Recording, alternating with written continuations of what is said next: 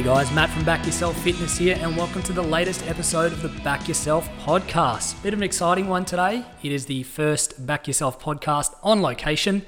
I am here at Coops at Carsedine, specifically at the Praxis end, Praxis Physio. Before we get into any of that, if you haven't listened to the last episode that I put out talking about fitness challenge truths, go back and have a listen. It's that time of year where every gym, every PT has a challenge running. Hey, Back Yourself included, we have a challenge running as well, but you need to know how to approach it. You need to have a plan in place. You need to have some honest chats with yourself. And I'll be frank with you, if you're not willing to make change, you will not change.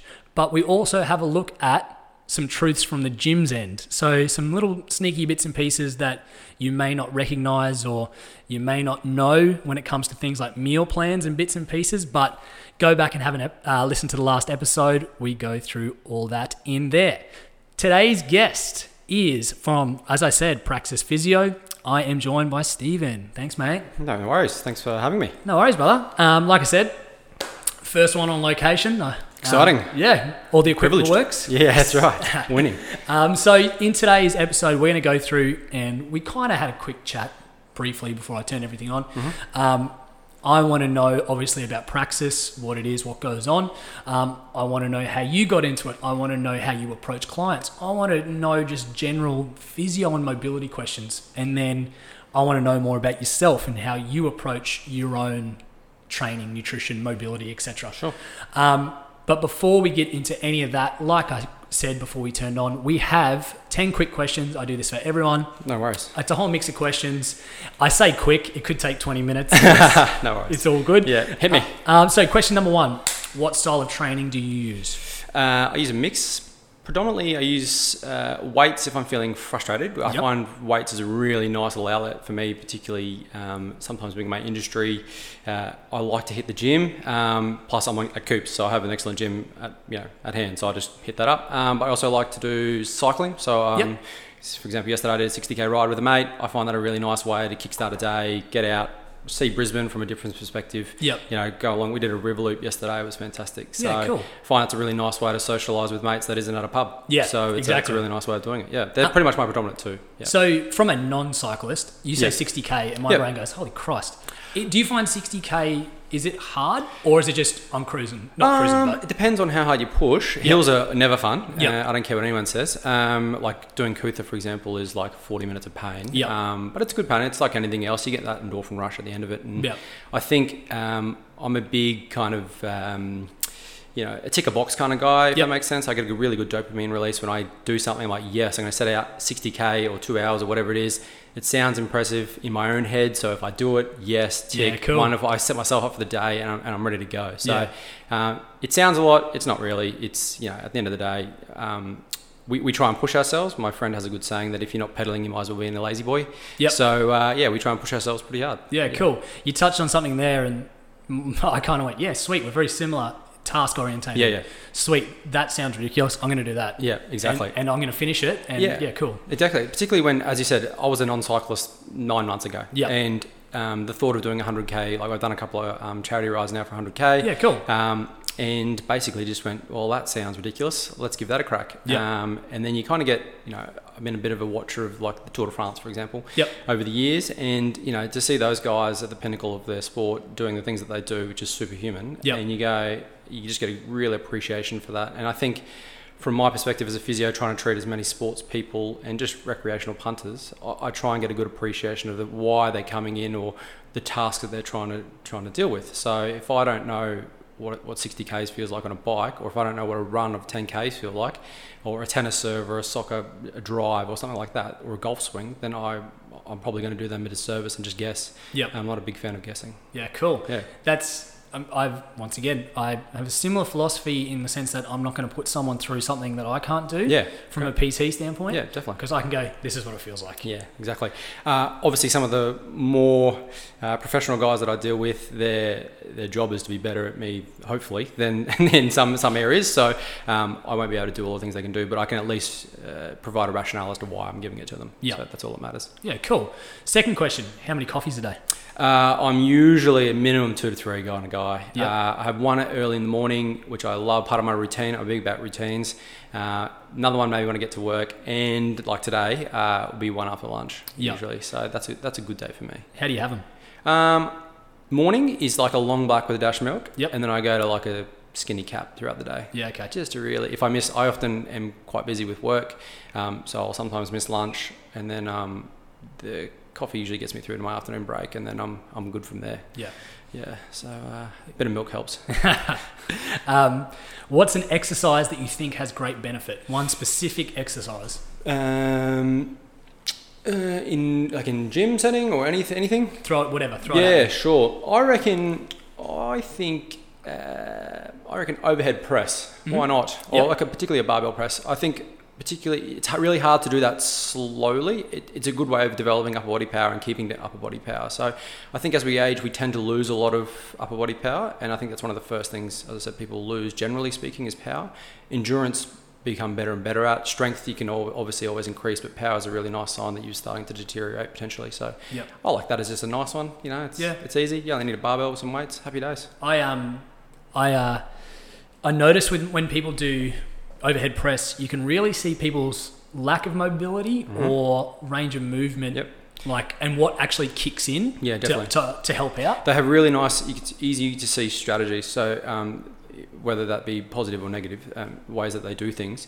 The other probably alternative to that or addition to that is then keep that with an overhead squat, like you use, even if you're using just a broomstick. Yeah. You can have a look at how they do things. As you said, mobility is a big one. You see straight away they fall out of the pelvic orientation or something like that. Yeah. Or they can't move through their thorax. You're like, okay, great. Well, that's a few nice places where we can start, or it might explain some other things. I have a particular, I suppose, love for a lunge as well, or a split squat, should I say. I, as a therapist, see a lot of value in that as an assessment tool. It tells me a lot immediately of how they move, and I suppose any, again, strategies that they may have, whether that's good or negative, to be able to get through their everyday tasks. So I love pretty much every patient I see, I'll make them do a lunge. Yep.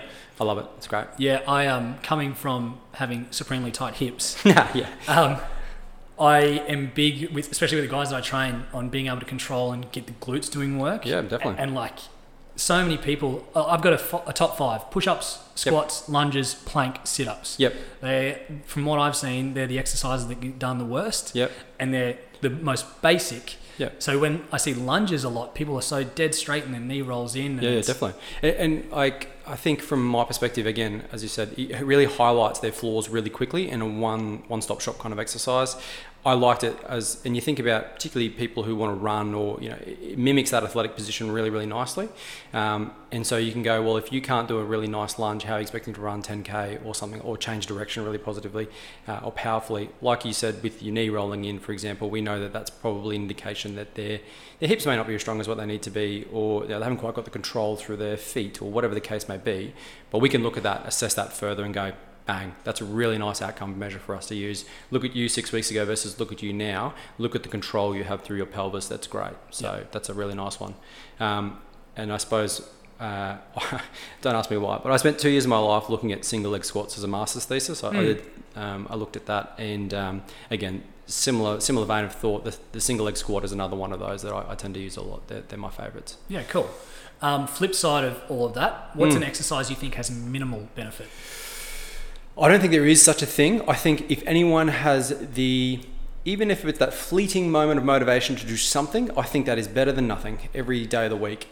If it is the catalyst for you to get off your backside or away from your desk, and even if that's you standing up, then that is enough for me, because it's a starting point for you to build on. Everything's like a building block. You think about a wall, it doesn't, like a brick by brick, doesn't happen overnight, and it doesn't happen by accident. So I think if you can use that as your first foundational brick to move onwards, then happy days for me. So that's such a cool, you've just come at it from a completely different angle. It's myself and the 2 other trainers that I've spoken to previously, because we're so, let's think about, what exercise gives us benefit, and you've completely attacked it a different way. Well, I think, don't get me wrong, people butcher exercises all the time, but that's not, I think anything that gets people motivated to do something, or at least see improvement, I like to really set patients and people up for success.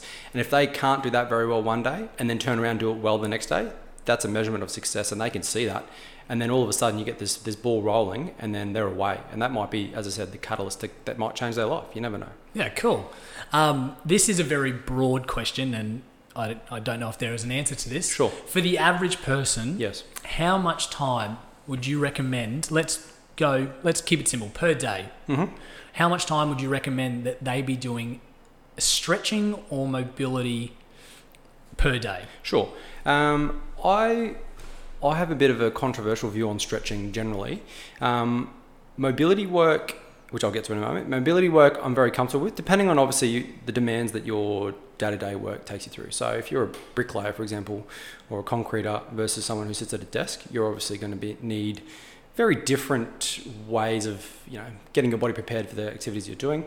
Stretching, look, without going heaps into it, we might go into it later, but I'm a big believer that you need strength before you need length. Ultimately, if you're not strong enough to control your joints or your spine or your pelvis or whatever the case may be, invariably your body has a strategy to lock that up and control what it can control. And it does that by reducing the amount of available range it can give you, right? So I think stretching is important, particularly if it's a psychological component, like a lot of people before sport, before activity, like to stretch. I think there is some evidence out there if you do prolonged stretching before activity, it actually reduces your output. So from my perspective, I'm not a massive advocate for it. Mm-hmm. Obviously, there's elements. I'd rather dynamic stretching, for example, like to take you through range and mimic the task that you're about to do. And that's something I'm a bit of I believe in more strongly, because I don't ever stretch. I feel like I don't have any issues. I can do everything I want to do, but I don't stretch. Yeah. I mobilise, but I don't stretch. Are you a foam roller? Yes and no. I think if it feels good, I like to mobilise my thoracic spine if I've been sitting for a long period of time and they're about to do overhead lifting. Yep. No worries with that. There's no evidence in my mind for some of the stuff that foam rolling claims, so I don't tend to do. I like it for some things. If it makes you feel good, don't get me wrong, go for gold. Yeah. I think anything that makes you feel good and prepares you better or makes you recover better, than at least mentally, then go for gold. Yeah, for my guys, I don't really like, the only real stretching in inverted commas we'll do is if we do like almost a yoga style session. Yeah, great. So yeah, it's I don't want to be like, cool, let's stretch our hamstrings. Yeah, sitting on the ground. Yeah. So sustained loading, for example, like an isometric hold at a range, that's fine. We know that isometric holds are excellent for tendons, for example. So if you've got a particular pathology that needs your tendon to be loaded in a nice position, like a calf raise hold or something like that, then great, go for gold. But I just don't feel often that stretching can give you all the benefits that other things might give you bang for buck wise. I'd rather you do some strengthening exercise on that muscle, say for example your glutes, than to sit there all day and stretch the bejesus out of them and get you nowhere. Because ultimately tomorrow it's probably going to tighten up because everything you've just done is the same as it was yesterday. I feel like there's a bit of a misconception and a very dangerous one about, oh geez, I'm really, really sore today from deadlifts. Mm-hmm. I'm going to stretch my hamstrings. Yeah. Again, I think people do that, but what you're probably doing is just you're changing the neural input into your muscle, the perception of stretch, rather than actually, because you think about a tissue, if I thought in my head, if I'm stretching something, I'm physically lengthening it in that 30 seconds. Imagine if you got hit in a tackle, your structures are far more stronger than what we give them credit for. As I said, if you think you're stretching and changing the actual tissue length in that time, you're not. We know there's evidence to say that. What you're doing is, as I said, you're changing the way that your nerves are interacting with that muscle, allowing you more stretch, or your perception of stretch is changing. Because, as I said, if you pick up a shopping bag, the amount of weight that through your arm is going to pull your arm off or stretch or tear all your muscles. It's not going to work like that. Yeah.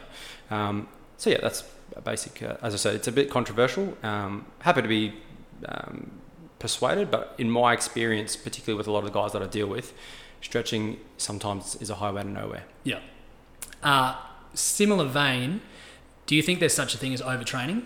Absolutely, there is. 100%. We know that there's some really good evidence for overtraining from a biochemical standpoint. We know from a mental fatigue standpoint, you're much more prone to having injuries. There's some pretty cool studies out there that things like sleep changes, particularly with, say, young fathers. As I mentioned to you before, I'm a new dad, so I have a 6-week-old at home, and there's some good evidence in the AFL that those new dads, for example, are much more prone to having soft tissue injuries during that first 6 to 8 weeks of a child's life because of the change in their sleeping patterns. So I think anything that changes sleep or you train too much, then yes, you can.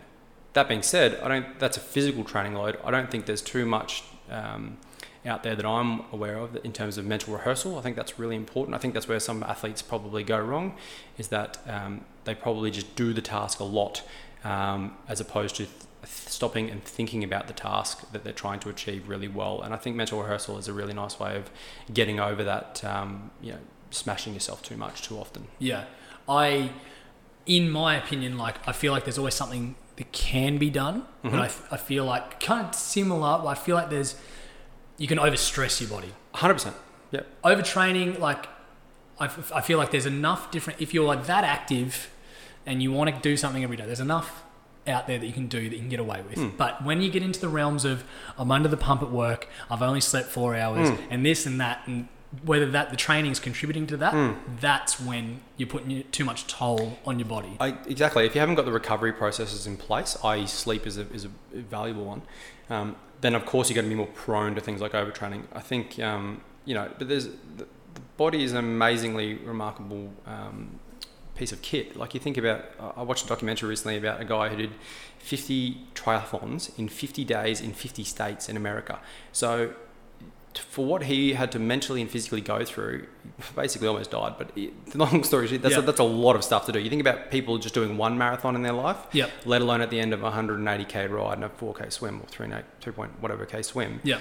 That's incredible. And then to do that 50 days in a row is next level. Yeah. So I think the body is extremely resilient, but you've got to just prepare like anything else. I think if you go from zero to hero, then you're going to be in a world of hurt. Yeah. And that's where people typically see me. It's their training parameters. Something's ramped up too quickly.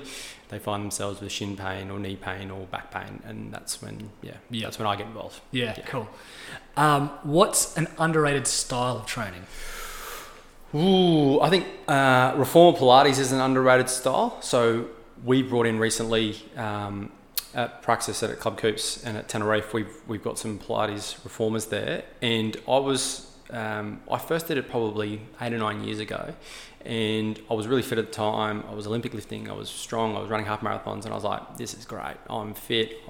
I was playing a decent level of cricket, and I went in there, and my girlfriend, who's now a wife, she was a Pilates instructor. And I went, cool, she's begging me to come to one of these classes because it's been boring. She's usually seeing 50, 60, 70-year-olds in there. And I was like, okay, it'll be a bit boring, but I'll go. I went to this class, and old love next to me, she absolutely nailed me. She was absolutely killing me. I'm like, how is this possible? One of those real realization moments. And I was like, what is this contraption that I'm on? And from that day onwards, I gave it a really healthy respect, because a lot of other young guys, particularly in the football club that I deal with, they think Pilates is breathing and stretching and mobility work, and that's about it. So I think from that day onwards, I thought, well, there's actually a lot more to this than I thought. A few years went by, and then eventually I was in the position where I owned my own clinic, and I was like, I'm going to give this a crack again. And it was as hard as I remembered it. And I thought, you know what, there's some really, I want to look at the evidence in this. And I went through some of the evidence in the literature about it, and it was one of the best things for lower back pain. It was one of the best things for knee arthritis, hip arthritis, pre and post surgery, for example. There's a lot of things that it was absolutely beneficial for. And even as a physio, I had no idea really what it was about. And then, long story short, we got them in. We got some people who were trained in it to teach some other people. And like I said, Emma, one of our other physios here, she's a bit of a guru in it, so she loves it. And we started using a lot more of our football players, and we found that our soft tissue rates went down, the mobility, as we talked about before, improved without the stretching. But their low, funnily enough, their lower back pain, the niggly lower back pain that had went away, that that niggly knee pain that they had after games went away. So I think that was one of the most underrated things that I've seen. There is some mobility elements to it, but for the most part, it's just providing strength in all the muscles you don't really want to do in the gym, basically. And that's what I really liked it for. It's nice, you can go in there, someone tells you what to do, and it's like, oh yeah, great. I feel that was a really hard session, but I think I got something out of it. Yeah, cool. Just give everyone what is Reformer Pilates? Oh, so yeah, Reformer Pilates is essentially, it's a way of adding resistance through a thing called a carriage or a reformer. It's basically a big bit of kit with its spring-based loading.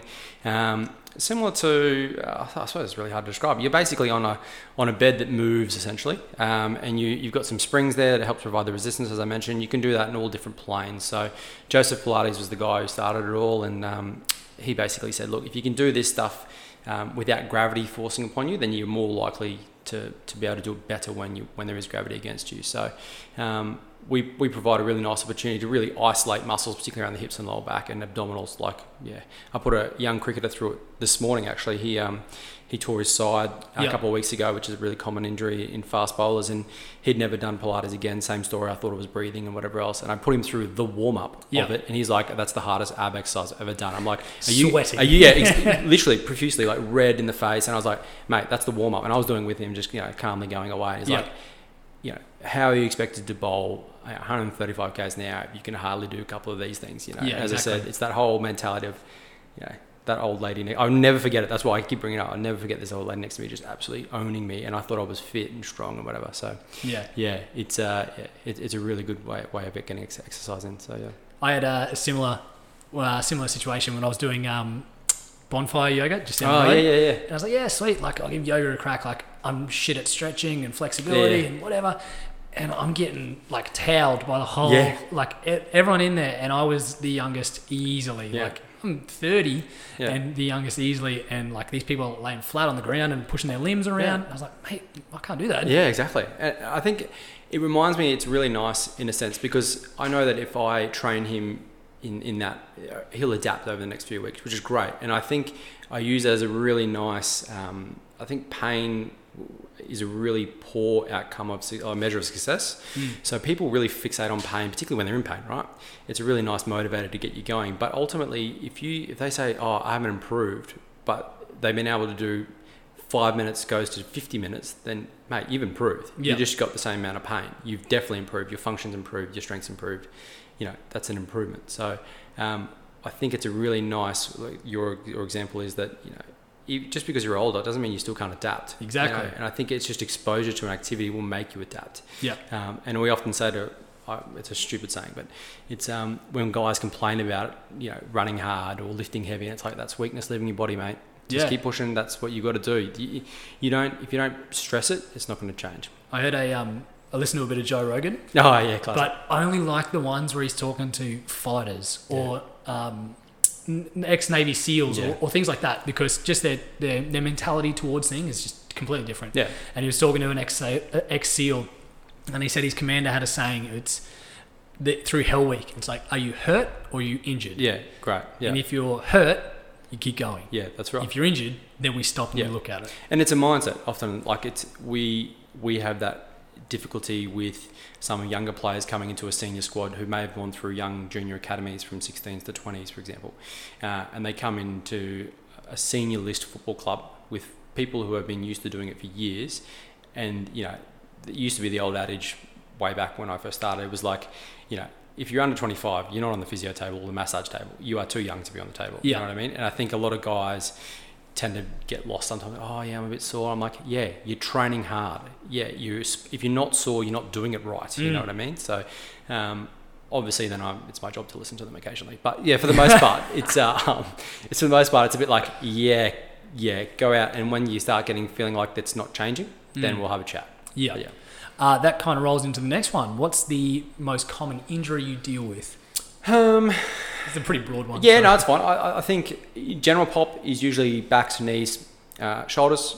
Backs and knees are a bit of it's one of my passions, looking after those things. So, because I've had back pain and knee pain, so obviously it's funny how you can relate. Yeah, exactly. How you can gravitate towards those things. In AFL, it's most certainly going to be ankle sprains. It's going to be some big knee issues. They're the most common, but they're the most problematic, like ACL injuries, for example. And then this usual soft tissue stuff. But although this year we had, I did the injury stats for our knee full squad, and it was half of that of the AFL. So it was a really good job. Yeah, so, great. That was in part, mainly due to our S&C, who did a great job, Brendan Sainsbury. If you're there, great job, mate. But we lost probably 80% of our game time this year due to trauma, which is difficult to kind of navigate your way through. You can't really do a lot. If someone breaks their leg, it's like, wrong place, wrong time. Yeah. Unfortunately. So. This is great how this is rolling. Kind of rolls into the next question. Who's your footy team? I am a Lions supporter, and I'm not a band. I've been enjoying them. I've been following them since they were the Bears. So I'm allowed to say that I've seen some good stuff, and I've been there through the bad stuff. So Definitely a Lions fan. Second only to the Hornets, obviously. There you go. So the mighty Aspley Hornets. So yep. They're my teams, and it's difficult when we play against the Brisbane Lions reserves. Yep. Obviously, I obviously hope we win. Although the Brisbane Lions reserves were probably too good this year, going through the whole season undefeated. Yeah. Seeing those results roll in, I was like, Jesus. Yeah, they're a good side. Yep. A good side. But that's good. It means that AFL is strong in Queensland, which is nice. Yeah. So, last question in these quick fire. Yes. Do you have a nutrition plan that you work from specifically, or not specifically? I have an idea. I tend to want to listen to my body a lot. So if I feel like something, then I'll eat it. And sometimes that is literally like I'll have a piece of salmon and like a whole head of broccoli. Like that's what my body wants right now. Sometimes it's like I feel like pasta, and particularly like, you know, if I've had a big ride the day before, then I'll be like, great, this is what I feel like. What I have started to do over the last probably 6 to 9 months after seeing a dietitian was just have a chat, and she said just try mindful eating, which I'd never really thought of before. I never even heard of it. What do you mean? As in, I'd have a big bowl of food and I would smash through it. I often see sometimes like food as fuel. Yeah. And it's like, great, I need to get this into me because I am starving right now. And I would then find myself overeating. I'd eat too much. So then she started saying, well, why don't you stop halfway through, have a drink of water, literally think about what you're tasting, and then go again. And I'd find that I wouldn't eat as much. I'd be more full more quickly, obviously, probably because you paused. But then I would just notice the things that I preferred to eat, like, you know, rather than, you know, your takeouts or whatever else. When you go to the footy or whatever, you get like a sausage roll or something like that, and you're like, for $10,000. Yeah, exactly. I only have one kidney, thanks. Yeah. So you just eat it because it's there, and you're like, oh, I'm just eating it for the sake of eating it. But then you stop and think, this is actually like cardboard. I'm eating cardboard, and there's probably more calories in this thing, empty calories, mind you, than, again, that salmon and broccoli and then a pasta that I would have had on the side, you know, so I think from that perspective, in terms of nutrition, I've tried to be more mindful. I've tried to be more aware of what my body wants, and then kind of give it that, I suppose. It's taken me a long time, don't get me wrong, but it's something that I listen to, I suppose. When you can kind of actually recognize those signals being sent, like I'm the same. It's like, fuck, I just want some green beans, or I just want a bowl of pasta or something, and recognizing those messages as opposed to I just want some food. Yeah, exactly. And I think that's the hardest thing with nutrition. Like I've been lucky that I've spent a lot of time on the physical body side of things, but that mental and nutrition side of things is just a whole other world. It's something that obviously people dedicate their lives to as well, and there's so much to be learned and valued in that, but that's where I kind of handball to people who know what they're doing. Exactly. And I just go, yeah, it's out of my realm, thanks. Yeah, it's very easy to be overwhelmed. Absolutely. And because everyone thinks they're an expert as well. That's the other thing. A lot of the times I get people coming to me and saying that they've got, you know, they went and saw someone or did something for their back, and therefore that person's a guru, or what they're doing is great. And it's like, well, you have a very different condition to what this person's got. So it's very difficult to paint everyone with the same brush. So if anyone ever asks me about nutrition stuff, I'm like, not my bag. I can send you someone who's really good, but for the most part, let's just stick with that whole back pain of yours. Yeah, exactly. Right, they're the 10 questions out of the way. Great, not so quick, but we got through it. Nailed them. So what I want to do is I want to have a chat about the business. Yeah, sure. Let's keep it simple. Yep. What is Praxis?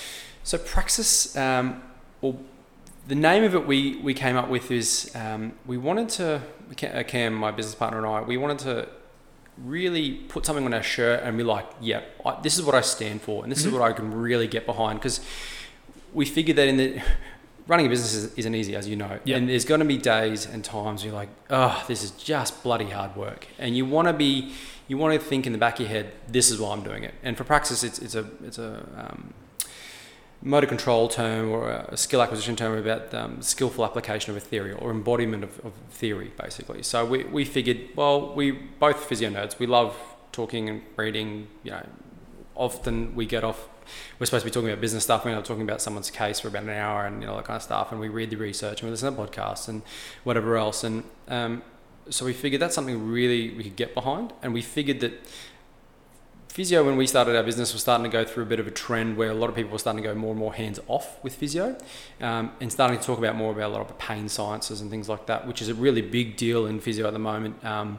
It's funny how things kind of come and go in different industries. But for the most part, pain science has talked about a lot of its changes in the brain and how that's perceived by the body and things like that. So a lot of people were talking to their patients about how it can change their ideals and their belief systems around pain. And I think a lot of people threw probably the baby out with the bathwater and stopped their manual therapy component, which I still think there's a lot of value in. But then also, given our background in exercise science, we wanted to then apply some of the things we learned in exercise science degrees and then go, well, let's strengthen our way out of a lot of problems here as well. So I think that skillful application of what we've learnt at uni, and then with all the nerdy talks we have, we try and apply that as best we can so that people walk away with more than just my physio talked for a long period of time and didn't put his hands on me, and trying to do some stuff to help me, or my physio only just massaged me for an hour and then that was it, and didn't explain anything to me. So I think we tried to meld all those worlds, all these different things were swirling around in our heads, and make sure that each of our sessions or each of our time spent with patients was kind of ticking a few boxes so that people could come in and be educated. They could definitely get their bodies looked at, assessed, because if you don't assess, you're guessing. Exactly. So we basically wanted to really have a nail down some form of diagnosis or something else is going on, make sure we can put some things in place to help you, and then make sure that you're setting you up for success with that. So, as I said before, achievable goals, we graduate those goals over time, and eventually we achieve you back to function. Yeah, cool. I've just going back to what you said, the best two physios I've ever had, one was a CrossFit athlete, and he was working just up the road from my studio. So he knew what I did, so he could relate everything to exercise and show me different bits and pieces. And I'd go in with like my hip planner. And he'd go, yep, sweet, let's have a look. Let's give it a bit of a work. Let's do these exercises. Here's what you're going to do. What else is sore? Yeah, exactly. Like, oh, okay. How good's this? That's right. So I think if you don't, I think if you go into a session with someone and you don't leave with some form of plan or very clear idea of what's going on in the first place, sometimes the plan is, let's take 48 hours off. You're training really hard, or you've really annoyed this, you've rolled your ankle, and the research says first 72 hours, you need to back off that fractionally, or a lot, put you in a moon boot, 48, 72 hours, and then we can get going.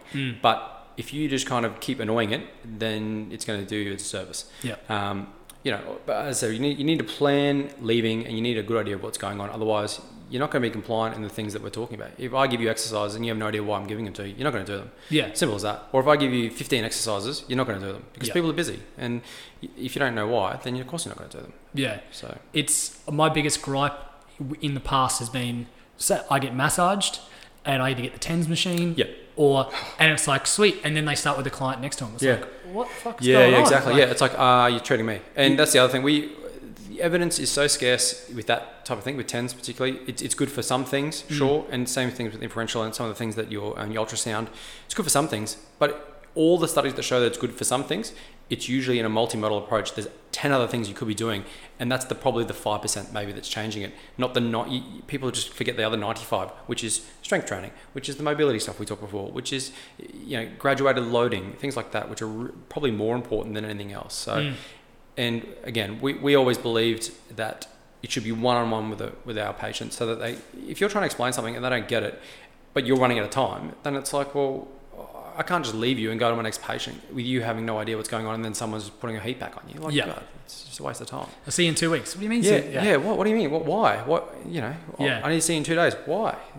So we can do the same dance again? No, thanks. So pass. Exactly. Yeah. Take me back to the humble beginnings of Praxis. Yeah, very humble. We were downstairs in a doctor's surgery in Stafford. It was a small treatment room, no bigger than this, I suppose. It's quite a small treatment room. Again, no machines, no fancy machines. We literally had a plinth or a table, a physio table, our hands, and our ability to communicate with our patients, and we started from there.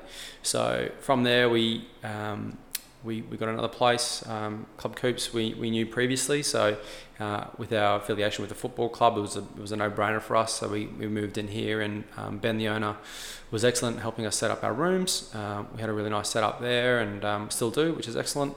And then we've kind of grown from there. We've had a couple of physios come on board with us, and we're slowly progressing and hopefully building a decent name for ourselves, which is nice. So yeah, cool. Like, just from a business standpoint, cool. We're Praxis. Here we go. how do the people start walking through the doors? Yeah, that's the tough thing. We found word of mouth was a good one. Mm-hmm. We previously worked for the same employer who went overseas and did something else different outside of physio. So we essentially kind of ran his business for a while, and that was our training wheels moment. Yep. So we got to learn what's good, how to run a business well, how to probably improve some things, which is putting it nicely. And then we how to treat staff. So that were the big things that we learned before we even opened doors, which is invaluable to us. Yep. We then kind of moved through the phases of, all right, well, let's nail down this location, let's expand, let's do whatever else. And we just had opportunities come up just by virtue of our relationships and networks, and people wanted us to work with them or in their buildings or whatever else. And we just said, well, if we can, we'll try it and see how we go. And that's all we kind of did. We gave things a trial, and things worked, and people liked us, and saw more people, and they told their families, and we treat whole families, and then so on and so forth. Friends of friends, football clubs, different clubs, it just happens that way. So I think if you're good at what you do, your patients are usually your best kind of advertising. And for us, it's more organic. The last thing we wanted to do is start, jamming our clinics full of people, not have a really good experience or service or get the results, and then they walk away dissatisfied. That's the last thing we want. So we were very mindful about building ourselves relatively slowly and making sure we're doing a good job before we kind of, open the waterworks and treat, a lot of people a week, which we don't do. We try and limit how many people we see. So, that's cool. Yeah. I see you guys have a very solid health network, we'll call it, at Praxis. Take us through. Yeah, so we have who's in the ranks. Yeah, so we have Cam and myself. I said we're physios. We're still on the tools. We've made a very clear decision early on in our business careers to always be on the tools. We never want to be. We never want to see patients as a spreadsheet line item or a revenue number or anything like that. We want to make sure that we're still seeing them face to face.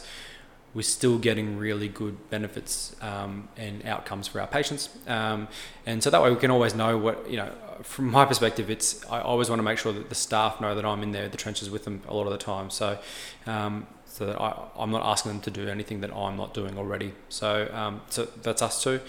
We have Zach, who's one of our other physios. He's doing his sports masters at the moment, so that's really exciting for him. He's doing a great job. So he's keeping us up to date with a lot of the new research that's coming out as well, which is excellent. We have Emma, as I mentioned before. She's our Pilates guru and is predominantly full-time here at Coops, which is excellent. She's doing a great job. So, and we have remedial massage at Tenerife, which is exciting. We have a dietitian, a part-time dietitian as well, which comes in and out. And obviously we have our Pilates classes. So we have our clinical Pilates classes, which are physio-led. We only have a few of those a week, but we also have our non-clinical. So they're just general punter classes who want to come in for the benefits of Pilates without necessarily needing a physio to lead the class. Yeah. So that's kind of our thing. And then obviously we're in a few places we're in doctors' surgeries and things like that. So we have access to different doctors, and we're very lucky to have a really nice network of surgeons. So particularly with like Kelly McGrory, who's a knee and shoulder specialist. Okay. He helps us at the Astley Hornets. He's an absolute legend.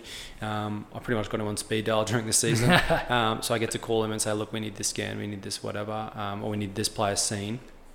And he's like, suspected ACL, let's get him in Tuesday, can be operated by Thursday, and he's got a really good outcome because he hasn't wasted away for 6 weeks. So we get him in and out if that's what they need, and then we go from there. So do you find it hard juggling all those parts? Yeah, I do, definitely. I find funnily enough, physio is the easiest part of my job, which is it's really nice. I really like, as I said, being on the tools, probably because it's 95% of my brain is just fixated on getting this person right and being really present in the moment, which I can sometimes struggle if I've got all these balls in the air. So I kind of forget about all that other stuff just for the moment. But I do find it difficult at times, but I think being organised helps. Yeah. That helps. So having a business partner to bounce stuff off really helps. So yeah, I feel like, and this is my opinion as well, you need to be finding like-minded people. People, and this is my philosophy, like I'm here to help people. 100%. And that's what I'm getting from the vibe from you. Like everything you're saying is like you want to help people. Yeah. And you need to get people who are exactly the same wavelength, otherwise it ain't going to work. Yeah, exactly. And I think that's where Cam and we've been a really good partnership for a long period of time now. It's because he has the same values that I have. We're very clear that patient first, patient centric, but doing a good job for our patient. And that might mean a lot of extra study from us outside of hours, which is fine because that's what you need to do to keep up to date and be good at what you do. But ultimately, I think if the patient is looked after first and foremost, everything else kind of falls into place. And it's the same across every discipline. Yeah. So whether or not it's physio or reformer Pilates or whatever else, we want a really good experience and make sure that they're, they get what they want out of it. Ultimately, at the end of the day, it's a competitive environment for all things. Everything in this economy is supply and demand. And if you're not providing a good service, then no one's really going to demand your product or demand your skill. So I think we just need to make sure that we're doing a good job. People will come and see us. So happy days. Cool.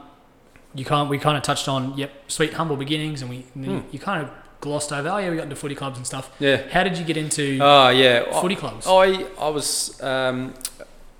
worked on the south side for a couple of seasons at a footy club there. Yep. So there was a lower level than the NEFL. Mm-hmm. I was really lucky to kind of cut my teeth there and make all the mistakes as a young physio is, because when I finished physio, I was I previously done a sport exercise science degree, which was 4 years. Then I did a master's research as before, as I said, in single leg squats. So I had a bit of life experience under my belt, and then I did the graduate entry masters at UQ, which was an excellent program. But by the end of it, I was like, oh great, I think I know everything there is to know about physio. Yep. And you go out there and then you start treating your first patients, you're like, I know nothing. Yeah. And I was really fortunate that my boss at the time was an experienced clinician. He was very good at what he did. He'd worked in AFL, so he kind of helped me shortcut a lot of stuff, a lot of ideas in my head, and just kind of gave me the ropes. So as I said, those first couple of years were really formative for me. I learned a lot of things about myself and about physios, generally speaking. And then from there, the contract came up, and I think my previous employer threw his hat in the ring.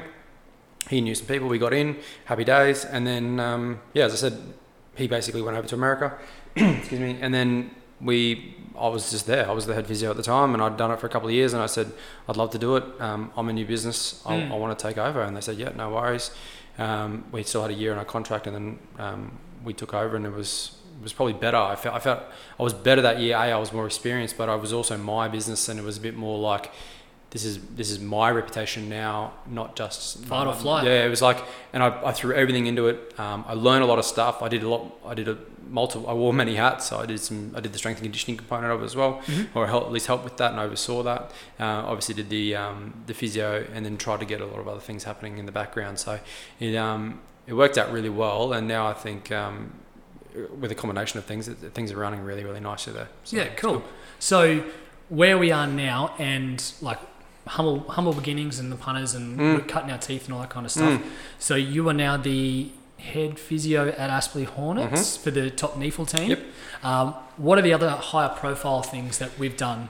Well, I personally, as I was saying, at the end of my first degree in sport and exercise science, I was lucky enough to get a job with Cricket Australia as a sports scientist. I was basically an assistant to the sports science, sports med unit there. So essentially, how do I describe this? It was kind of like the jack of all trades, master of none. Gotcha. But I was absolutely fortunate that everyone in their field were absolute gurus, and I just listened to everything they said. So I would help out the physios. Obviously, there was a couple there. There was some medical people involved, biomechanists. So biomechanics was a big theme back then. Yep. When was this? Sorry. So this was probably looking at 10 years ago now. Okay. So it was a while. 10 years. Yeah, geez, that's a decade. Oh my god. Crazy. Oh my god. And so that was about 10 years ago. It was excellent. So I was able to go to the AIS in Canberra and do some stuff down there in the biomechanics department, which was excellent. And then there was S&C, obviously, strength and conditioning, which was there. Predominantly what that was, it was the winter program. It used to be called the Centre of Excellence. Okay. That was here in Brisbane. So it used to be in Adelaide. A lot of people may have heard of it if you're a cricket nuffy. It basically moved to Queensland because the weather's really good, but essentially what they would take is the next generation of Australian cricketers, for example, would come to this Centre of Excellence away from their state programs and basically just get absolutely hammered in an off-season with the best of whoever's around. So that included psychologists, nutrition, S&C, physio, yada, yada, yada. Mm-hmm. So I was a part of that, thankfully, and I helped to do a lot of things around that program, which was really good. So, the guys like Steve Smith and Mitchell Stark, all these kind of guys came through. So pretty much anyone in the Australian side now pretty much went through that program, Yeah. but as an 18, 19-year-old. That's cool. Which is pretty cool. They were like, yeah, it was really interesting to see that. So from there, it kind of got rechanged. It's now like the National Cricket Centre. Okay. So that's in Albion. Massive development there. It's absolutely fantastic. In that time, I went away and did some other stuff. As I said, physio was one of them, and then eventually over time, I got asked back to do other things. So I look after a lot of the Aussie 16s, Aussie 19s, National Indigenous squad. Yeah, cool. The men's, we went over to England last year, 150 years since the first Indigenous side went over to England. Mm-hmm. So I went with the men's and women's National Indigenous side over there and spent a few weeks there. That was excellent. Did an India trip last year, Sri Lankan trip with the Aussie 19. So yeah, it was pretty good gig with the cricket stuff. So yeah, cool. That's what I enjoy as well, cricket. I've got a decent cricket background, so yeah, I enjoy that. Just ignoring the notes for a second. Yeah. Did you have any, like, anyone you can think of off the top of the head that came in and was just like a raw talent, but was like not mechanically working properly? Yeah. Oh well, Phil Hughes. Yeah. Okay. Springs to mind. He was unfortunately, obviously, a few years ago, as everyone knows, tragedy, lost his life playing cricket. He was in really like intense. You could see in his eyes, he was like, cricket's it for me. It was really intense, but everyone knew he had a bit of an odd action or whatever the case may be, but he was very good at what he did, and he was an absolute jet. At least what I saw of him at a young age. Steve Smith was another one. Steve Smith is easily the best, and I don't mean to name drop, but seriously, he was like, every year we do like a skill test, basically, where you'd fire balls at a guy from a bowling machine, 110, 130 k's an hour, and that you've got to tell them where they've got to hit it. Basically, around the oval. Yeah. So it could be anywhere, but they've got to hit it there. And he was easily the best at that. And he would play shots that you just weren't, like, you couldn't think they were human, and he would just hit it consistently. And I was like, this kid's 19, he'll play for Australia. He's so good. Yeah. And then he was a leg spinner at the time. I don't even know if anyone knew he was batting well, but then he just obviously turned into this superstar freak that what he was. But he was one of the ones that looked completely, didn't look right at all when he batted, but oh my god, he hit the ball so well and so consistently. He was a freak. So, yeah. I remember when he came onto the scene, like it was like Warnie had just fallen out of not fallen out, but like left the team and wasn't on the scene anymore, and everyone's like, oh, the new Warnie's here, and he was batting like mid-order, and I know. How you look now, it's like, what? Yeah, because particularly I think everyone loved him because he's a wrist spinner. He had the same kind of, he had the same walk up and the same delivery kind of stride. I think he was a bit fidgety and whatever else, and I think one day you just realize, like, a lot of people realize he's probably not the leg spinner, and that was hard. There was a period there when they went through a lot of spinners, and they were like, everyone's the new Warnie. You're like, oh my god, how's that going for you? How's that pressure? So I think it was really difficult for Steve to probably go through that period and be, well, anyone would, to be compared to that, but I think batting just took off, and he's where he is now. So not to be like, are they your mates still? But do you ever like still? Oh Christ, no. The good thing about that program is that you see them before they have the egos. Like I think some of the guys, like I'll still Instagram and Facebook, when they do well, particularly in those first couple of years. Like, and stupid jokes you get when you tour. Like the good thing about cricket, different to any other sport, I think, is that you tour a lot, and when you go away for 2 or 3 weeks, like we went to India for 2 weeks, and just close quarters on planes, in hotels, on buses, you just get to learn to know more about people rather than a football. You rock up in the morning, you leave in the afternoon kind of thing. So you spend a lot of time, and you just have in-jokes with people all the time, and it's just one of those things. I still send, like, as silly as it sounds, pictures of my socks of a guy with, right and left. If I've got them on right, I said today's going to be a good day, because we used to make jokes about, like, imagine those days when you put 2 left socks on. It's going to be a tough day. Right, gotcha. So just stupid shit like that. They kind of, you just can't help but think about, remember that time, or or we'd make silly shirts of people at our going away functions and stuff like that, and you still get a reminder of that from time to time, which is cool. So, cool memories to have. Yeah, exactly, absolutely. Like I think I was really lucky. There's the touring stuff. There's just stuff money can't buy. Like we got to sing the team song in Lord's dressing room, for example, stuff like that that's pretty immense. Like you can't buy that. That's pretty immense. Yeah, so, that's cool. That was really good. So stuff like that is I look back very fondly, and one day be able to tell the grandkids about that kind of stuff. So it was cool. Going back to the business, Is there an end goal, or are we currently in the end goal? What? Nah, definitely. We have an end. I suppose no end goal in sight. I think we would like to think that we're continually improving and adapting. I think as long as you're always looking to be better in everything that you do, then I think that's a goal in itself. And I don't think you never reach that. You never reach perfection. Yeah. I think you can always improve. And I think from us, as long as we're comfortable that we've got a method that we're using that works well for us and that we can get behind, then that's enough for us. Yeah. My advice, like that I tell myself, and I tell the other trainer, Sam, that I have on board, it's stay hungry. Yeah, 100%. Yeah. And if you lose that hunger, something's got to change. Yeah, we talk about having a plateau stage, so you can sit in that forever if you want to, when things are comfortable. But again, just like we talked about before, at the start of the show about you've got to stress yourself to adapt. Yeah. And through adaptation, often comes improvement, particularly if it's a positive adaptation. So if you're not hungry and you're comfortable being comfortable, then you're probably just you're on the way down. If anything, if you're not going up, that Ricky Bobby saying, what is it? If you're not first, you're last. Yeah. That kind of thing. Yeah, as silly as that sounds, it kind of works. So, yeah. I love that movie. Cool. So I want to look at some mobility stuff. Yeah. Let's a little bit clinically, but just average people kind of stuff. When it comes to the average Joe, in your opinion, what leads to injury? Boom bust is a big one. So going too big, too quick, and then dropping off. Yep. So that's a classic. It's just load management is easily the number one thing that I see. So often people can look at biomechanics. You look at some of the best marathon runners in the world, they pronate, their knees fall in, they've got terrible running style, but they can run a beautiful marathon. They can run it very, very quick. But they've adapted to that over time. They haven't jumped off the couch and started doing that. Yeah. So I think from my perspective, it's people doing too much too quick. And the trick that people, I find, it's as they age and they haven't done things for a few years, they go, and I'm guilty of it all the time, I used to be able to do that. Why can't I do that now? Frustration. It's like, no, I used to be able to deadlift, let's just say I used to deadlift 100. And now I tried to deadlift 80 the other day and I couldn't. So I pushed myself harder. It's like, well, no, I haven't deadlifted for 5 years. Of course I can't do what I used to do. Yeah. It's like, I think that's where people tend to go a little bit wrong. They just go, I used to be able to do this. I should be fine. But that was when you were training. If you're not training, consider yourself like half of that. Yeah. So I in my experience, when I see injuries, it starts as a niggle. And the amount of people, and the people who I train who are listening to this, I'm talking about you. The amount of people who train and it's like, it's the bloody shoulder. It'll be right. And like keep going. And I'm like, what's going on the shoulder? Yeah. I'm like, nothing. 4 weeks passed. And it's like, okay, now I can't lift a weight past 90 degrees. Yeah, that's right. And you think, well, that all should be right attitude. I think there's some merit in it sometimes.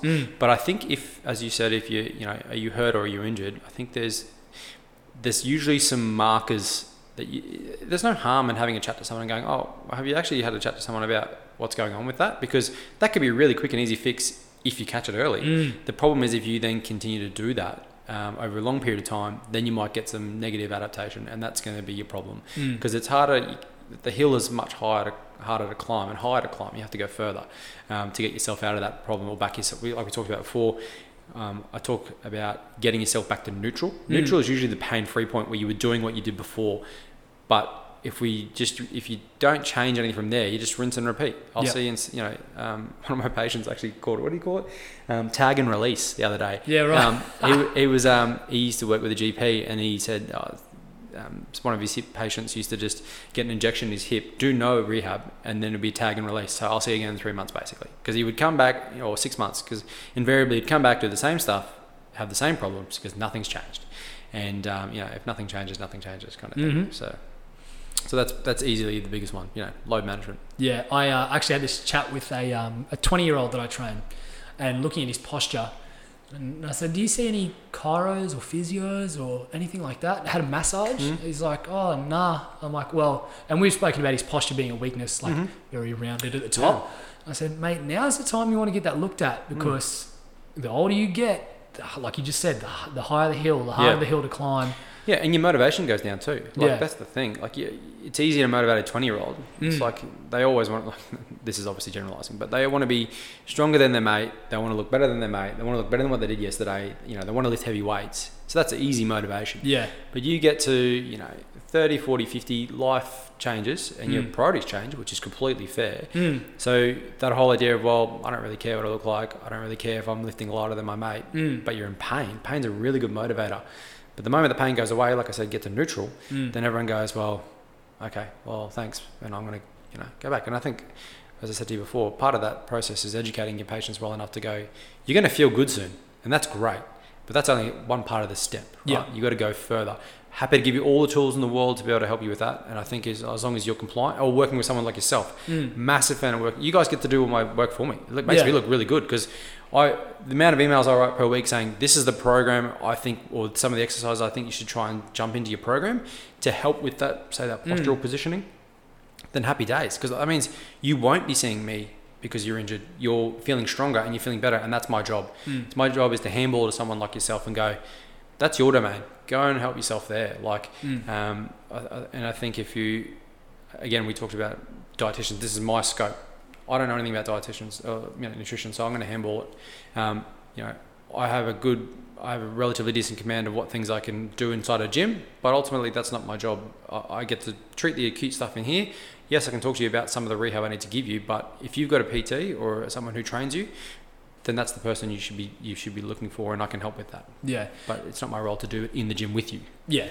There's that mentality that's a big thing when it comes, like, priorities. That's a good one that you just touched on, like people claiming time poor, and that's fine. That's life.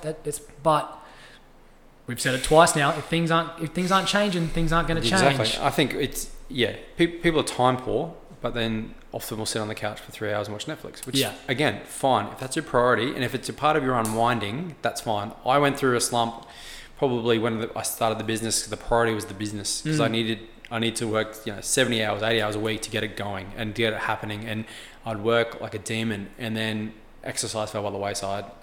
As you do, you put on weight, your eating choices go terribly.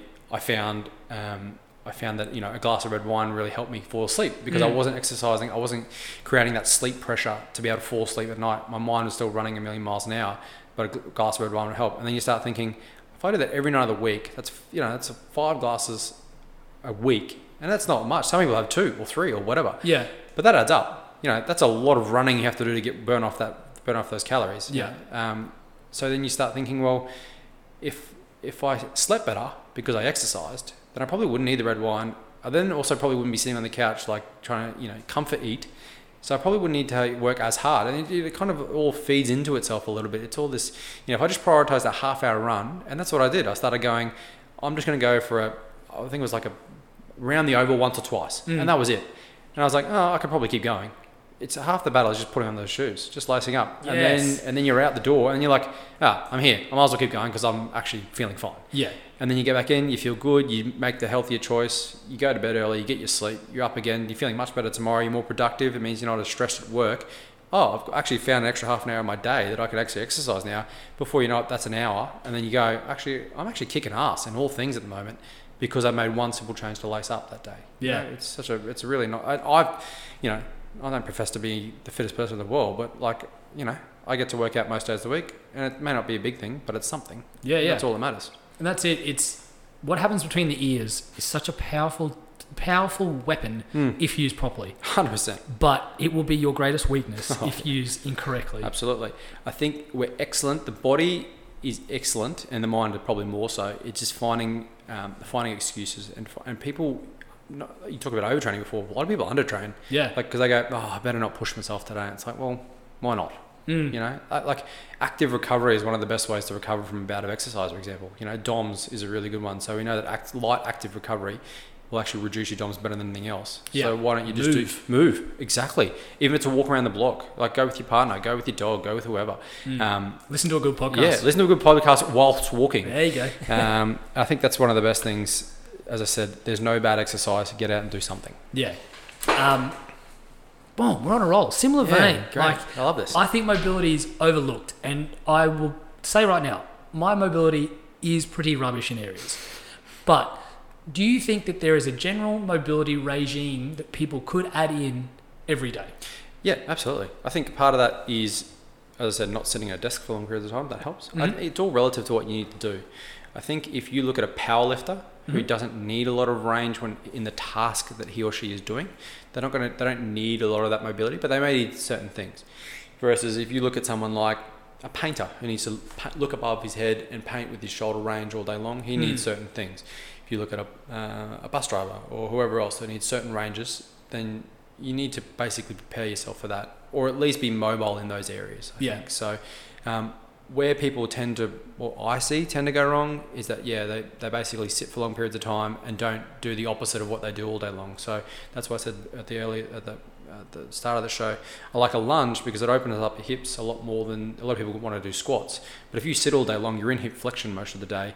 A lunge at least gets you into some hip extension, so you're not feeling tight in the front structures. So that's a nice one at least to get mobilized. So that way you're not constantly having to be rolled through your thorax and you're kind of in this C shape all day long. Yeah, it's a nice way just to open up. So that I use that as a mobility. I use a lunge because I know that I sit a lot because I'm a cyclist, so I use a lot of inner range hip flexion. So I like to open up through my hips. For that, I like thoracic extension because I think a lot of people, just that day and age of looking down at phones, looking at laptops and things like that, sitting on public transport, sitting in the car, a lot of thoracic flexion or flexing through your mid back. I think if you can extend a lot more, then that's going to be really, really important. That stops that really stooped look that people get. Really rounded at the front, and so the same breath, then you work on some of the back musculature to help kind of pull you up and stand you up nice and tall, so you have that good posture. Quote unquote. If we're looking at like a treatment plan, my advice is always it's got to be a combination of things. It could be structural, it could be, muscular, it could be your stress levels, it could be whatever. But if you find something that works, great, do it. If it doesn't work, put a line through it, move to the next thing. Yeah, exactly. And I think that's where, particularly for mobility, it's important. I think if people are finding that if they're adopting a certain position all day long, or they find themselves, I feel like I'm constantly feeling like I'm bent over all the time, whatever the case may be, you're probably just, again, it's that adaptation. Adaptation works both ways. Not only good, it can also be bad. So if people aren't working into other ranges through certain muscles or certain joints, then of course they're just going to be tightening up. So, or not being used, or not being strong, or whatever the case may be. You may not have that available range to you anymore. So I think if you use it, if you use it or lose it. Use it or lose it. So I think if you're not using it, then you're going to be in a bit of trouble sometimes. Not always, but sometimes. I know from being a PT, it can be difficult sometimes giving advice, and you can quite clearly in that moment see it falls on deaf ears. And in any one-on-one environment, be it yourself as a physio, massage therapist, PT, nutritionist, whatever, and it's like, this is how we can help you move forward in whatever it is that we're trying to do. But you can just see, it's like, right, I don't think they bought it. Yeah. Do you get do you find it difficult or get frustrated when you're sitting there going, here's how we fix this? And the person goes, yeah, cool. I definitely used to. In my younger formative years, I used to be really annoyed when someone wasn't compliant in the stuff that I gave them. And then I realized it's not them, it's on me. And it's my inability to communicate that well. We all learn different ways. Some people just need to be able to do it. So often I'll get patients to do the task that I do. Sometimes, as I said, you got to set them up for success. If they've already shown success in the clinic, they can leave going, I'm comfortable. I know exactly what you're talking about. And I give them some good feedback. That's exactly how I want you to do it. They feel the muscle working that I want them to work, or they feel the effect of it afterwards. Then that's exactly what I want. That's them leaving with a likelihood of compliance and doing what I'm asking them to do. If I explain something and they don't get it, then I'll ask, how would you like? I'll literally ask them, does that make sense? And there's can you explain that back to me as you would explain it to your partner? What is wrong with you? And if they can't answer that question, then you need a better way of explaining it to them. It's a really nice way, because people are polite. People will go, yep, I understand. And then you ask them and they've got, actually, I don't know. And that's my fault. That's not their fault. That's my fault. So I'll explain it again, and then, check to make sure that they know. And sometimes for my football players, then yes, I need to explain that a few more times. But for the most part, people are pretty good. And if you get them to feel it, or again, as I said to you before, massive physio nerd, show every one of my patients anatomy with an app that I have, so we can show them everything that's going on. They can go, oh, I can actually see what you're talking about now, and that's why I have to strengthen that muscle, or that's why I have to trigger point that area, or that's why I'm probably getting the pain that I'm getting when I'm putting out the washing, or whatever the case may be. Yeah. Just going on the anatomy app thing, it just made me think of something. There was a Netflix show, Michael Johnson, I forget the name of it, the sprinter Michael Johnson, and he would go around to all these different coaching facilities. So I remember he went to an NBA one, he went to like their strength and conditioning one, went to a training facility for the Special Olympics, and then he did this thing, and the physicians there had these tights, so full length tights. Yeah, wow. And the tights had sensors in them that were linked up to an app.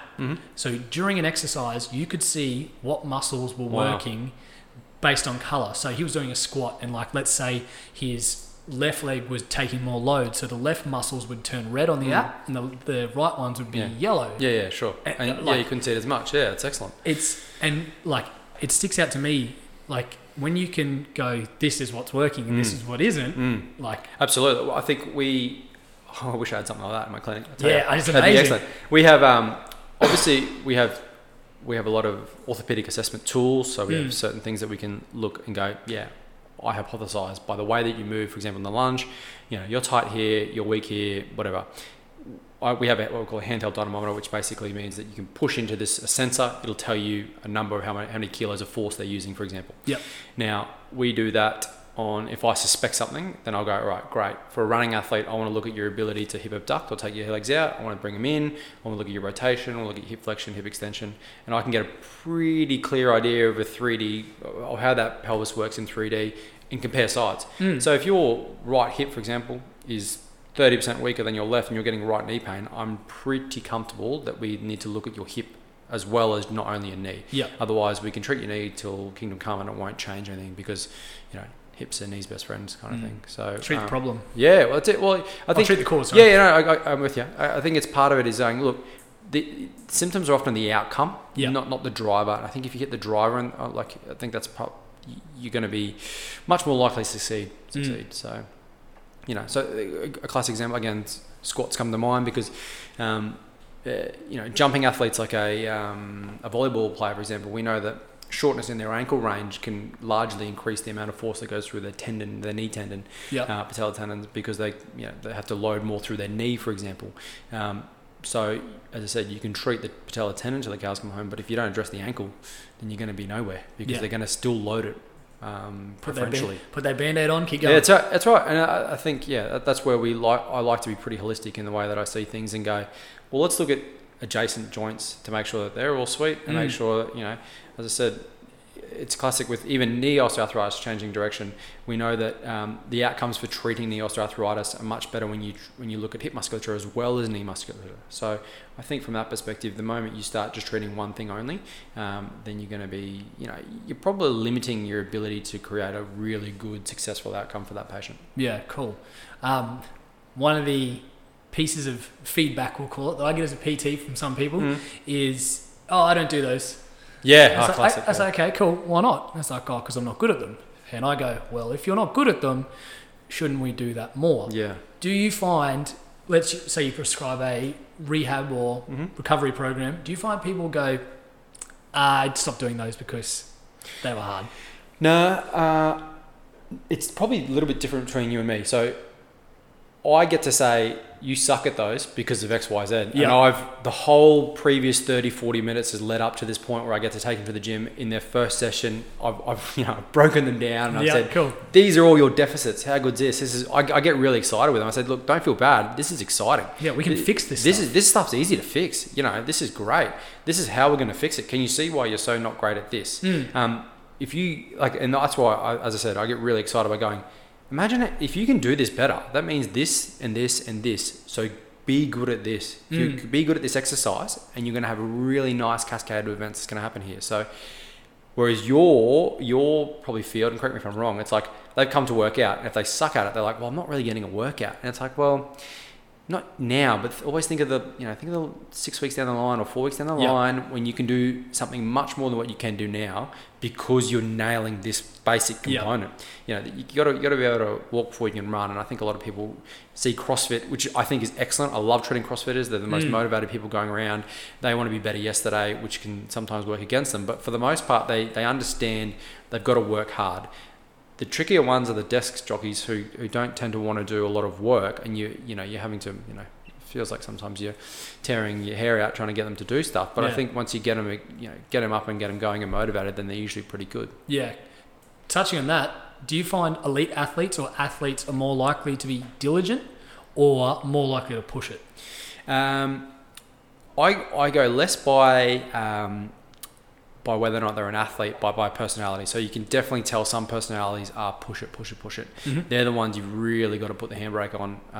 And they're usually, a lot of the time, they're the overuse people. So the people who get stress fractures or the people who get, overuse injuries, generally speaking, they go hard and they keep going hard because they're really strong mentally, which is great. You just got to, what I try and do is just reconfigure what their thought process is, and then also think about, all right, well, how can we kind of guide you down this river a little bit easier than you having to smash yourself in this particular area?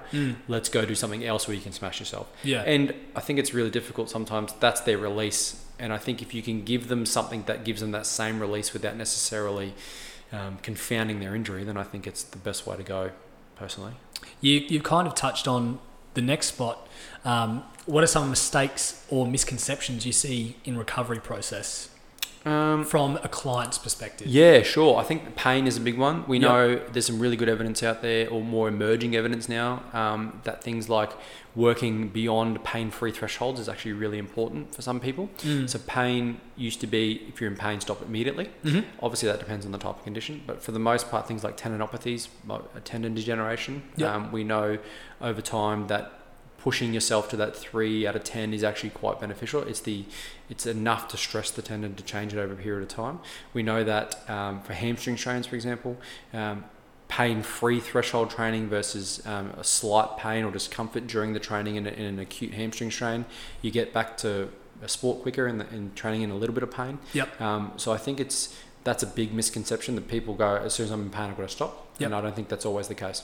Particularly, even knee osteoarthritis is another really good one where even through 6 weeks of training in pain, again, 4s out of 10, so decent pain, your function improves dramatically compared to no pain. And then invariably that then kickstarts you to the next thing. Even if you need a joint replacement or a knee replacement, your outcomes are much, much better because you've spent 4 to 6 weeks of training getting your quad strong and all the muscles around your knee, so that as soon as you get this new knee put in, then you're not back to square one. I've got no muscles in my hip or my knee. I'm just going to be loading my joint quite heavily. So I think that's a big misconception from mine, and I try and push that with patients. I think it's a mentality thing as well. Like if we have injury, for example, I tore my rec fem, and the physio I was seeing, it just happened, and I just called the physio. I was like, I need to see someone now.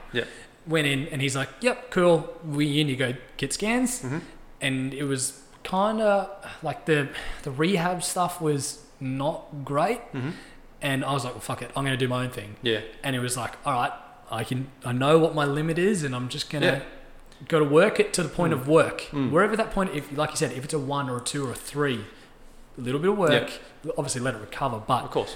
I think a part of that is, again, I used to be really dogmatic with my sets and reps, and now it's more of I talk about a feeling, like it's, you want to be hitting 3 sets of, say, semi-fatigue. And if you're hitting that and you're fatiguing the muscle without that high level pain or that sharp pain, particularly in a rec fem tear, then you want to be making sure that you can tolerate that. And as soon as you can tolerate that, then happy days. Then that's good rehab. The moment you start going, oh, don't do anything, then you're in a world of hurt. So again, delayed. There's really good evidence on this.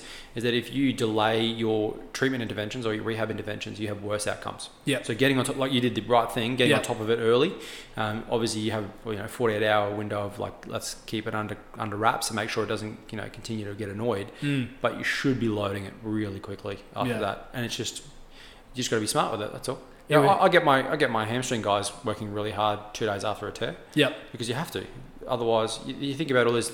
The body lays down a lot of immature fibers, and if you just let them there, kind of, lay down higgledy-piggledy over the place, as opposed to putting some tensile load through it, they're not going to be as strong down the line. I whether it's right or wrong, I call them the skinny guy in the gym. Yep. You know what I mean? So you need to get these new fibers getting stronger. Otherwise, they're just going to still be the skinny guy in the gym. Yeah.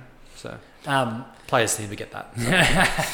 It was funny. Like when I did it, it was just the reason I got on the front foot because I was like, this is not good. I felt it in my leg, move up my leg. I was like, oh, fuck. This hurts. Yeah. Thankfully, I've never done a rec fem tear. I've done plenty of hamstrings, not plenty. I've done a couple, but rec fem tears. Yeah, I've treated plenty in AFL players. Yep. They're not fun. Nah. They're really bad. Yeah. They can be really bad. But yeah. For them, if you rehab them right, they usually right as rain. Yeah. Well, touch wood. Yeah. So we've spoken about the business and we've spoken about, your philosophy on certain aspects of mobility and treatment and bits and pieces. Let's talk about you and what you do. Mm-hmm. So you run the business. Yep. You're still on the tools. Yep. We have a 6-week-old now. What do you do for you? I try and fit in, obviously that cycling stuff I find really, really good. Getting out, and as I said, you have to be kind of on in the sense where you're riding, so you can't ride into things. Yep. I wouldn't want to sit, you could sit on a stationary bike, but I'd be pretty bored if I did that for 2 hours, so oh my God. It's like running on a treadmill. Yeah, I know. I was like, we live in Brisbane. There is so much beautiful running out there. Yeah. Oh my God. I used to drive, me and my mate, actually, this is part of what I do for me. Rightly or wrongly, Friday afternoon, I knock off the tools, 5 o'clock-ish. I catch up with a mate, Storybridge Hotel. We park our cars there, we go for a 7 or 8K run, we go back there, we have a beer, and then we go home. Yeah. That's my way of really just winding down the week. And it's all about balance, right? If I think that I've earned the right to have a beer at the end of a week. Yeah. I've also earned the right to be able to have a bit of a run and catch up with my mate. We basically, we talk about our week and we go, that's done, chapter done, first beer, happy days. Yeah. And I find that's a really nice way that I help kind of keep myself sane, which is nice. And then, as I said, the cycling or the gym stuff is my me time. Yeah. I kind of like writing a little bit. So I like, again, physio nerd, full disclaimer, but I like writing blogs. I've started doing a lot more of that in the last probably 6 months or so. So we've got a few on our website. That was my next question. So we talk about that. So stuff that I think is interesting. I'm starting to do, so things like, is running bad for your knees, that kind of stuff. And the answer is unequivocally, no, it's not bad for your knees. But things like, Fact or Fiction Friday for physios, because there's a lot of with social media, it's great, don't get me wrong, there's a lot of good stuff out there, but there's also, it's not filtered anyway, so you get a lot of not so great stuff, it's probably worse in your industry than ours. Oh, mate. But we get a lot of guruism, probably more so from not so much physio, because physio is pretty strict. The APA is really strict about, we have no testimonials, stuff like that. We can't have testimonials on our website. Yep. Things like that, which I think is fine, but I think if you have it's really difficult for a patient or for the general punter to kind of differentiate those kind of people. So, someone who's like yourself, who's very client focused, who whatever else, and has a great degree of passion for the industry, it's very difficult to delineate you from someone who's driving a Range Rover, who's trying to see 7 people at once and doesn't give a shit about them. They just go, well, you didn't rock up to your set. I don't care what you do in your session as long as you rock up and you pay your money first, and then I don't really care afterwards. Yeah, sweet. And I've seen a few of those PTs, and they have a big Instagram following, and that kind of stuff. And good luck to them. They're business savvy, and they're riding the wave. I kind of see. I was thinking about it this morning. I kind of see it almost like a bit of a, the .com bubble in the share market used to be. Yeah. People got really excited by the internet stuff, and I think we're probably going through that phase now with some of the. I'm hoping with some of the Instagram stuff where that'll fade out. It can't sustain itself on this kind of trajectory where people, that can't be the main source of where people get information from. Yeah. Because ultimately, there's going to be no ability to differentiate me from someone who's done a weekend online massage course, for example, because they can say that they can cure all things. I've had people say that they can cure stress fractures in 2 weeks, and it's like, well, if you're doing that, then every major league sporting team in the world would pay you millions to be able to do that.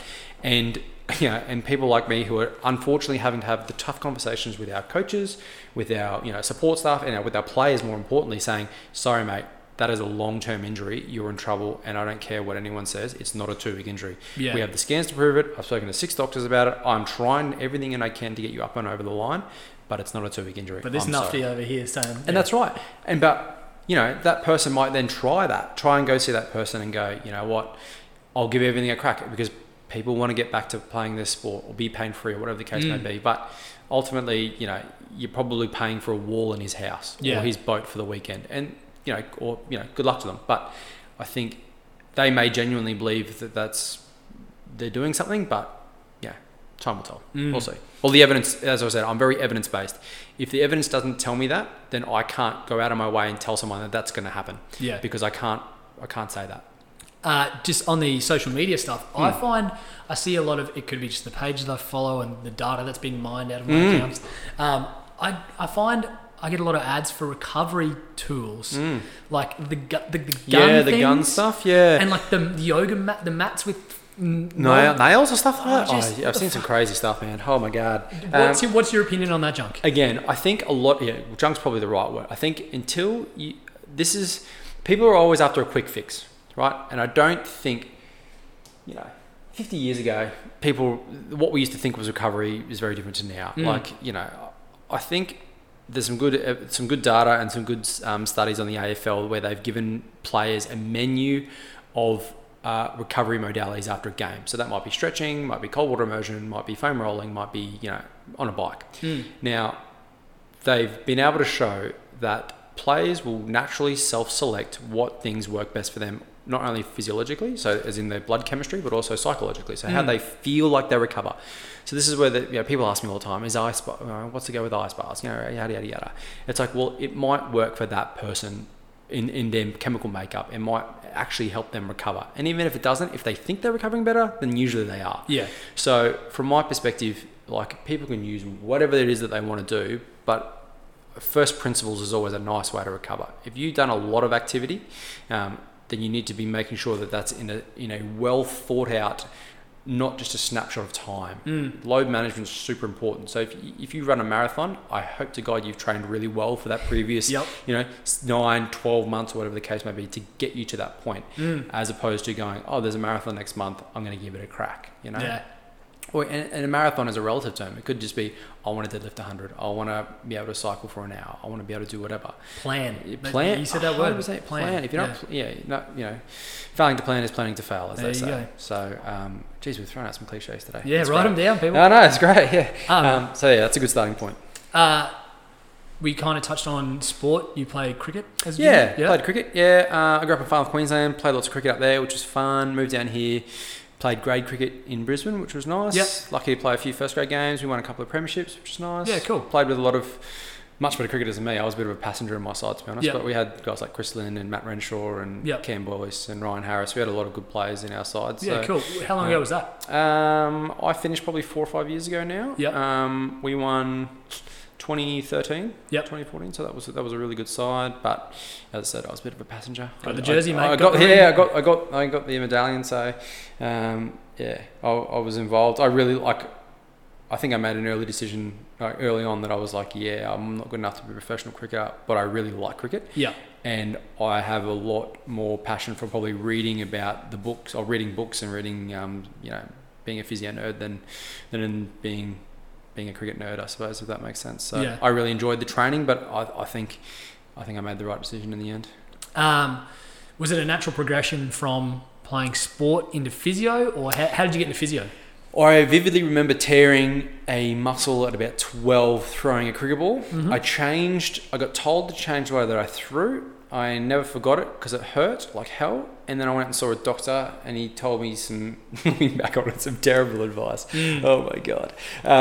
Anyway, I was like, I thought it was I didn't even know that was a way that people earned money. Like, I didn't know that was a profession. You could see someone when you get injured. How cool is this? Yeah. And then I got more fascinated. Less, as I said, it was a natural thing over time where I got less interested in the cricket side of things, although I enjoyed it. It was a good outlet and I enjoyed the competitive nature of it. I just enjoyed being, how can I get other people to perform better or get them back quicker? Yeah, that's cool. I found I found I was quite good at that and I enjoyed doing that. So from that perspective, that's how I got into it.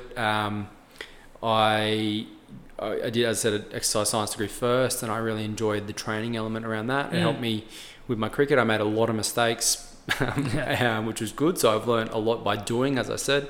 And yeah, it just kind of evolved from there. Physio was always in the pipeline for me. For some reason, I just always knew that I wanted to do this. That's cool. Yeah, it's good. Yeah, I've been really lucky. I've spoken to a lot of people who had no idea, but I've, pretty much, as I said, from 12 years onwards, I was like, this is what I want to do. Yeah, cool. So it was good. Going back to looking back on our mistakes, mate, fuck, you can say that to anyone. Like, I use the example, if I could go back to and say to myself, like when I first started in the gym, do this stuff, and you'll be fine. Yeah, I think hindsight's a wonderful thing, but you can't buy experience off the shelf. Like, I think going through shit makes you better. And as I said, I like to think that I'm okay at what I do because I've been through a lot of, may not be the same sport, but I've been where you've been, and I understand you want to get back. And believe me, I'm working as hard as you are to get you back. And I think as long as a lot of my patients and a lot of my guys, particularly with the footy and cricket, they can see that I'm doing everything I can and I'm holding up my end of the bargain to go, I'm working my ass off. I'm looking at every avenue to get you back as quickly as I can. But ultimately, it's not your first game back, it's your best game back. So ACLs, we talk about that with those guys, that's a 9 to 12 month injury. We talk about, they go, will they ever be the same? And I'm like, well, hopefully we'll return you a better athlete, often particularly in non-contact ACLs where they just kind of try and change direction and buckle under themselves. There's a number of reasons, the research is pretty clear that why they do that. So if we address all those things, again, we're just about highlighting some of the problems that you may have. If we know those and improve those, then technically you should be going back as a better athlete. Although the research says that 18 months to 2 years sometimes before you play your best game back, but we can get you back and we can get you stronger and faster and fitter and things like that. So it'd be a mental thing, just being there. 100%. But I think a lot of people latch onto that. They go, "Oh, you mean I can be better than what I was?" I think and that's not. I don't believe that's a lot. I genuinely believe that can happen. As I said, particularly there's a lot of reasons as to why they do their non-contact ACLs in the first place. So I think if you can really give them something to train towards and focus on, then they're athletes at the end of the day. And there's not many times in people's career where you can take a year off and just get bloody fit and strong and do the right things for your sport that isn't focused on the skill side of things or training or whatever the case may be. It's like, great, we are going to remodel your body so you are ready to hit the ground running, and then you'll be away. So that's again, it's a nice thing for players to kind of latch onto in those really dark early days when they go, shit, I've just done an ACL, this is a big deal. Yeah, fuck. Yeah, exactly. And they go, shit, I've done an ACL. I'm like, yeah, you have. It sucks. Believe me, I haven't done an ACL. I've treated a bucket load. It does suck, but I know what's coming, and you're going to be a really good athlete when you return, and you're going to be great, and you're going to have no problems. So as long as you can kind of give them that hope at the end of the tunnel, then you're fine. Obviously, the health and fitness industry is a massive combination of things, and some may it's be a monster. Some may be bullshit, some may be like fact and fiction. What is your opinion on things like vitamins helping with, how do I word this? But like helping like muscle health. Sure, I think if you're at a deficit, and again, full disclaimer, this is my area of expertise, this is my general understanding after working with some really good dietitians in elite sport. I think if you have some particular things that you don't, you're not getting in your diet for whatever the case may be, then by all means, supplements are the way. It's in the word, isn't it? It's to supplement, right? Exactly. It's not to replace. Now, there's certain things that we know work really well for certain conditions. So we know when we travel overseas to India, for example, a lot of the guys take zinc to help their immune system on planes. We know that you can, things like chewing gum to reduce your risks of upper respiratory tract infections, stuff like that, keeping water up. Hydration's pivotal. It's so really, really important. And then taking probiotics while you're in India, things like that. We know that they tend to help, not necessarily the gastro itself, for example, but it may reduce the severity and the duration. So those things are really important from day-to-day life. As I said, if there's things like, are you talking magnesium, fish oils? Bingo, those two. There's stuff like that. Like we know green lip mussel, for example, in New Zealand has been shown to reduce symptoms of some knee osteoarthritis, and they found that obviously because some of the Maoris over there would eat, that was predominantly in their diet, and they had a reduced incidence of knee osteoarthritis. We know that that's predominantly because it's a really strong anti-inflammatory. Same with turmeric. turmeric, things like that, and fish oils, they've all been shown because they're anti-inflammatory. Now, if you have an inflammatory condition like osteoarthritis, then of course it should help you. Yeah. It'll help reduce some of the symptoms. It won't reduce the cause. So that's where someone like myself will come in and help with some of that. So I think, in short, there are places for it. There's things like, stress fractures for some people. They may not be getting the uptake of vitamin D and calcium that they need. So that's a nice way to supplement their diet or help them out in that sense. Yeah. But, look, I think this is not my quote, but I think one of my lecturers at uni said it's a really nice way to have expensive pee. Yeah. Basically. So that's kind of stuck with me the most. Yeah, okay. So if you're a young, fit athlete or person who's training hard, I think protein is a different story in itself. We know that that's really, really important for helping you recover. Yep. But general multivitamins, for example, may not necessarily be, if you've got a good diet, for example. Yeah. So that's my understanding at least. So yeah, cool. As we wind down, I always like to finish my chats with people with sections of advice. Sure. So from a physio point of view, what's some advice you'd give to average people trying to tackle health and fitness? Look, I think it's really important you find the why. I think if you can find what you're doing it for, then when it gets tough, you'll have something to fall back on. For sure. I think, that's a really, I know it's a really generic statement to say what's your why, but if you're doing it for your own mental well-being, like I run Mondays or I run Fridays for my own mental well-being, just because it's like, I need that release. If I don't have that me time, even if it's just listening to music or running with my mate, then I know that I suffer for that. I may not be as clear or whatever the case may be, but if people find their why, then that's easy. And I think if you're a social person, then make it social. I find that you got to have an element of, someone's got to keep you accountable. Yeah. So as long as you've got, and that may be a PT, that's why, again, I really like having a PT to refer to, because it's like, great, I know that if this person goes to that PT, then they're at least going to get a few sessions done per week, and that PT is going to keep them accountable. If I send them out in the big bad world, just an email with some YouTube links about how to do the exercise, they may or may not do that as well as what I would hope, or as often as I'd hope. Yep. So knowing your why and finding a way to keep accountable is a really nice way of starting that journey, I suppose. Yeah. What's some advice you would give to just the average person, or even an elite athlete who's coming in to see a physio? I think the general advice is make sure before you leave, you've had everything, you understand what's going on. As I said early on, I thought I was, in my younger days of physios, as all things, as I said, you can't buy experience. When I used to say to people, yep, that's our session, I just thought, damn, I did such a good job there. I nailed that. And then the next week they come back and going, yeah, look, I didn't quite, or a coach would tell me he doesn't know why he's not playing. Can you explain to him why he's not playing? And you're like, I did. I thought I spent a good 25 minutes explaining to him what's going on. He obviously got none of it, and he's just being polite.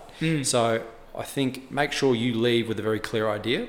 And if it hasn't been explained clearly to you, or it doesn't make sense to you, that's the other thing, then go, well, raise that. Because you need to know, again, you need to understand why things are happening for you to be on board. And as I said, I spend a lot of time with my patients trying to explain that to them. So that's probably the biggest thing. Go in with, be really clear with your history. I think if you have a good idea of what's going on, then hopefully a good physio will ask you about your history, about what's going on. What have you done for the last 6 months? What's your training history? What's your injury? It's a game of 20 questions at the end of the day. You ask enough right questions, you'll get the right answers, and then the physio is pretty easy, to be honest. Yeah.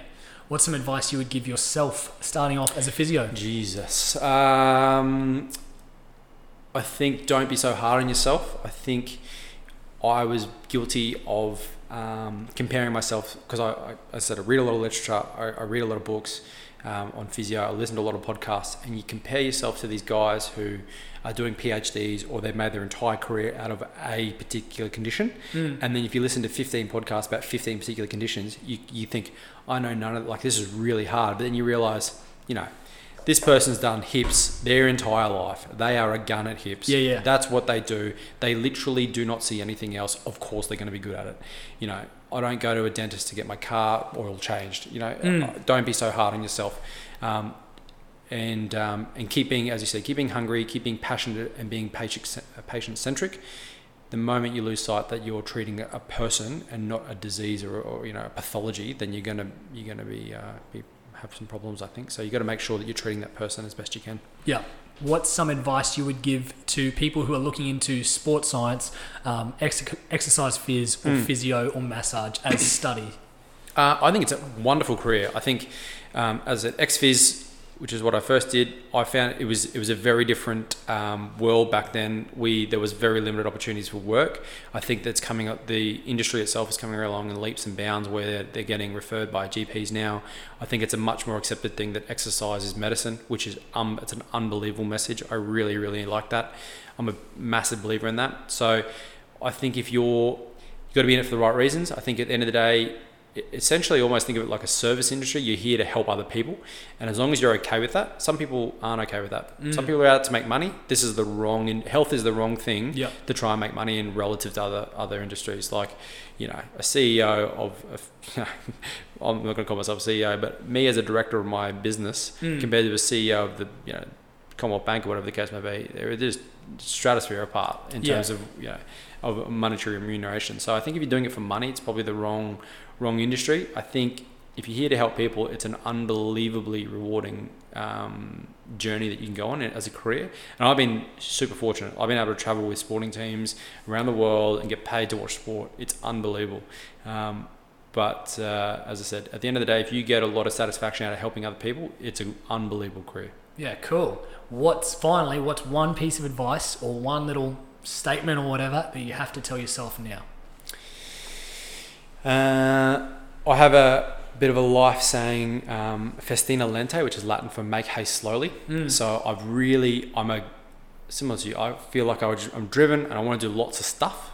Stuff takes time, and you can't be so hard. You got to be busy, but just realize things take time, and that's okay. You can't get everything done today because anything worth doing takes time and takes effort. And as long as you're putting in that effort consistently and showing up every day, staying hungry, as you said, then that's a nice one. So make haste slowly I have to remind myself all the time. Yeah, cool, man. Yeah.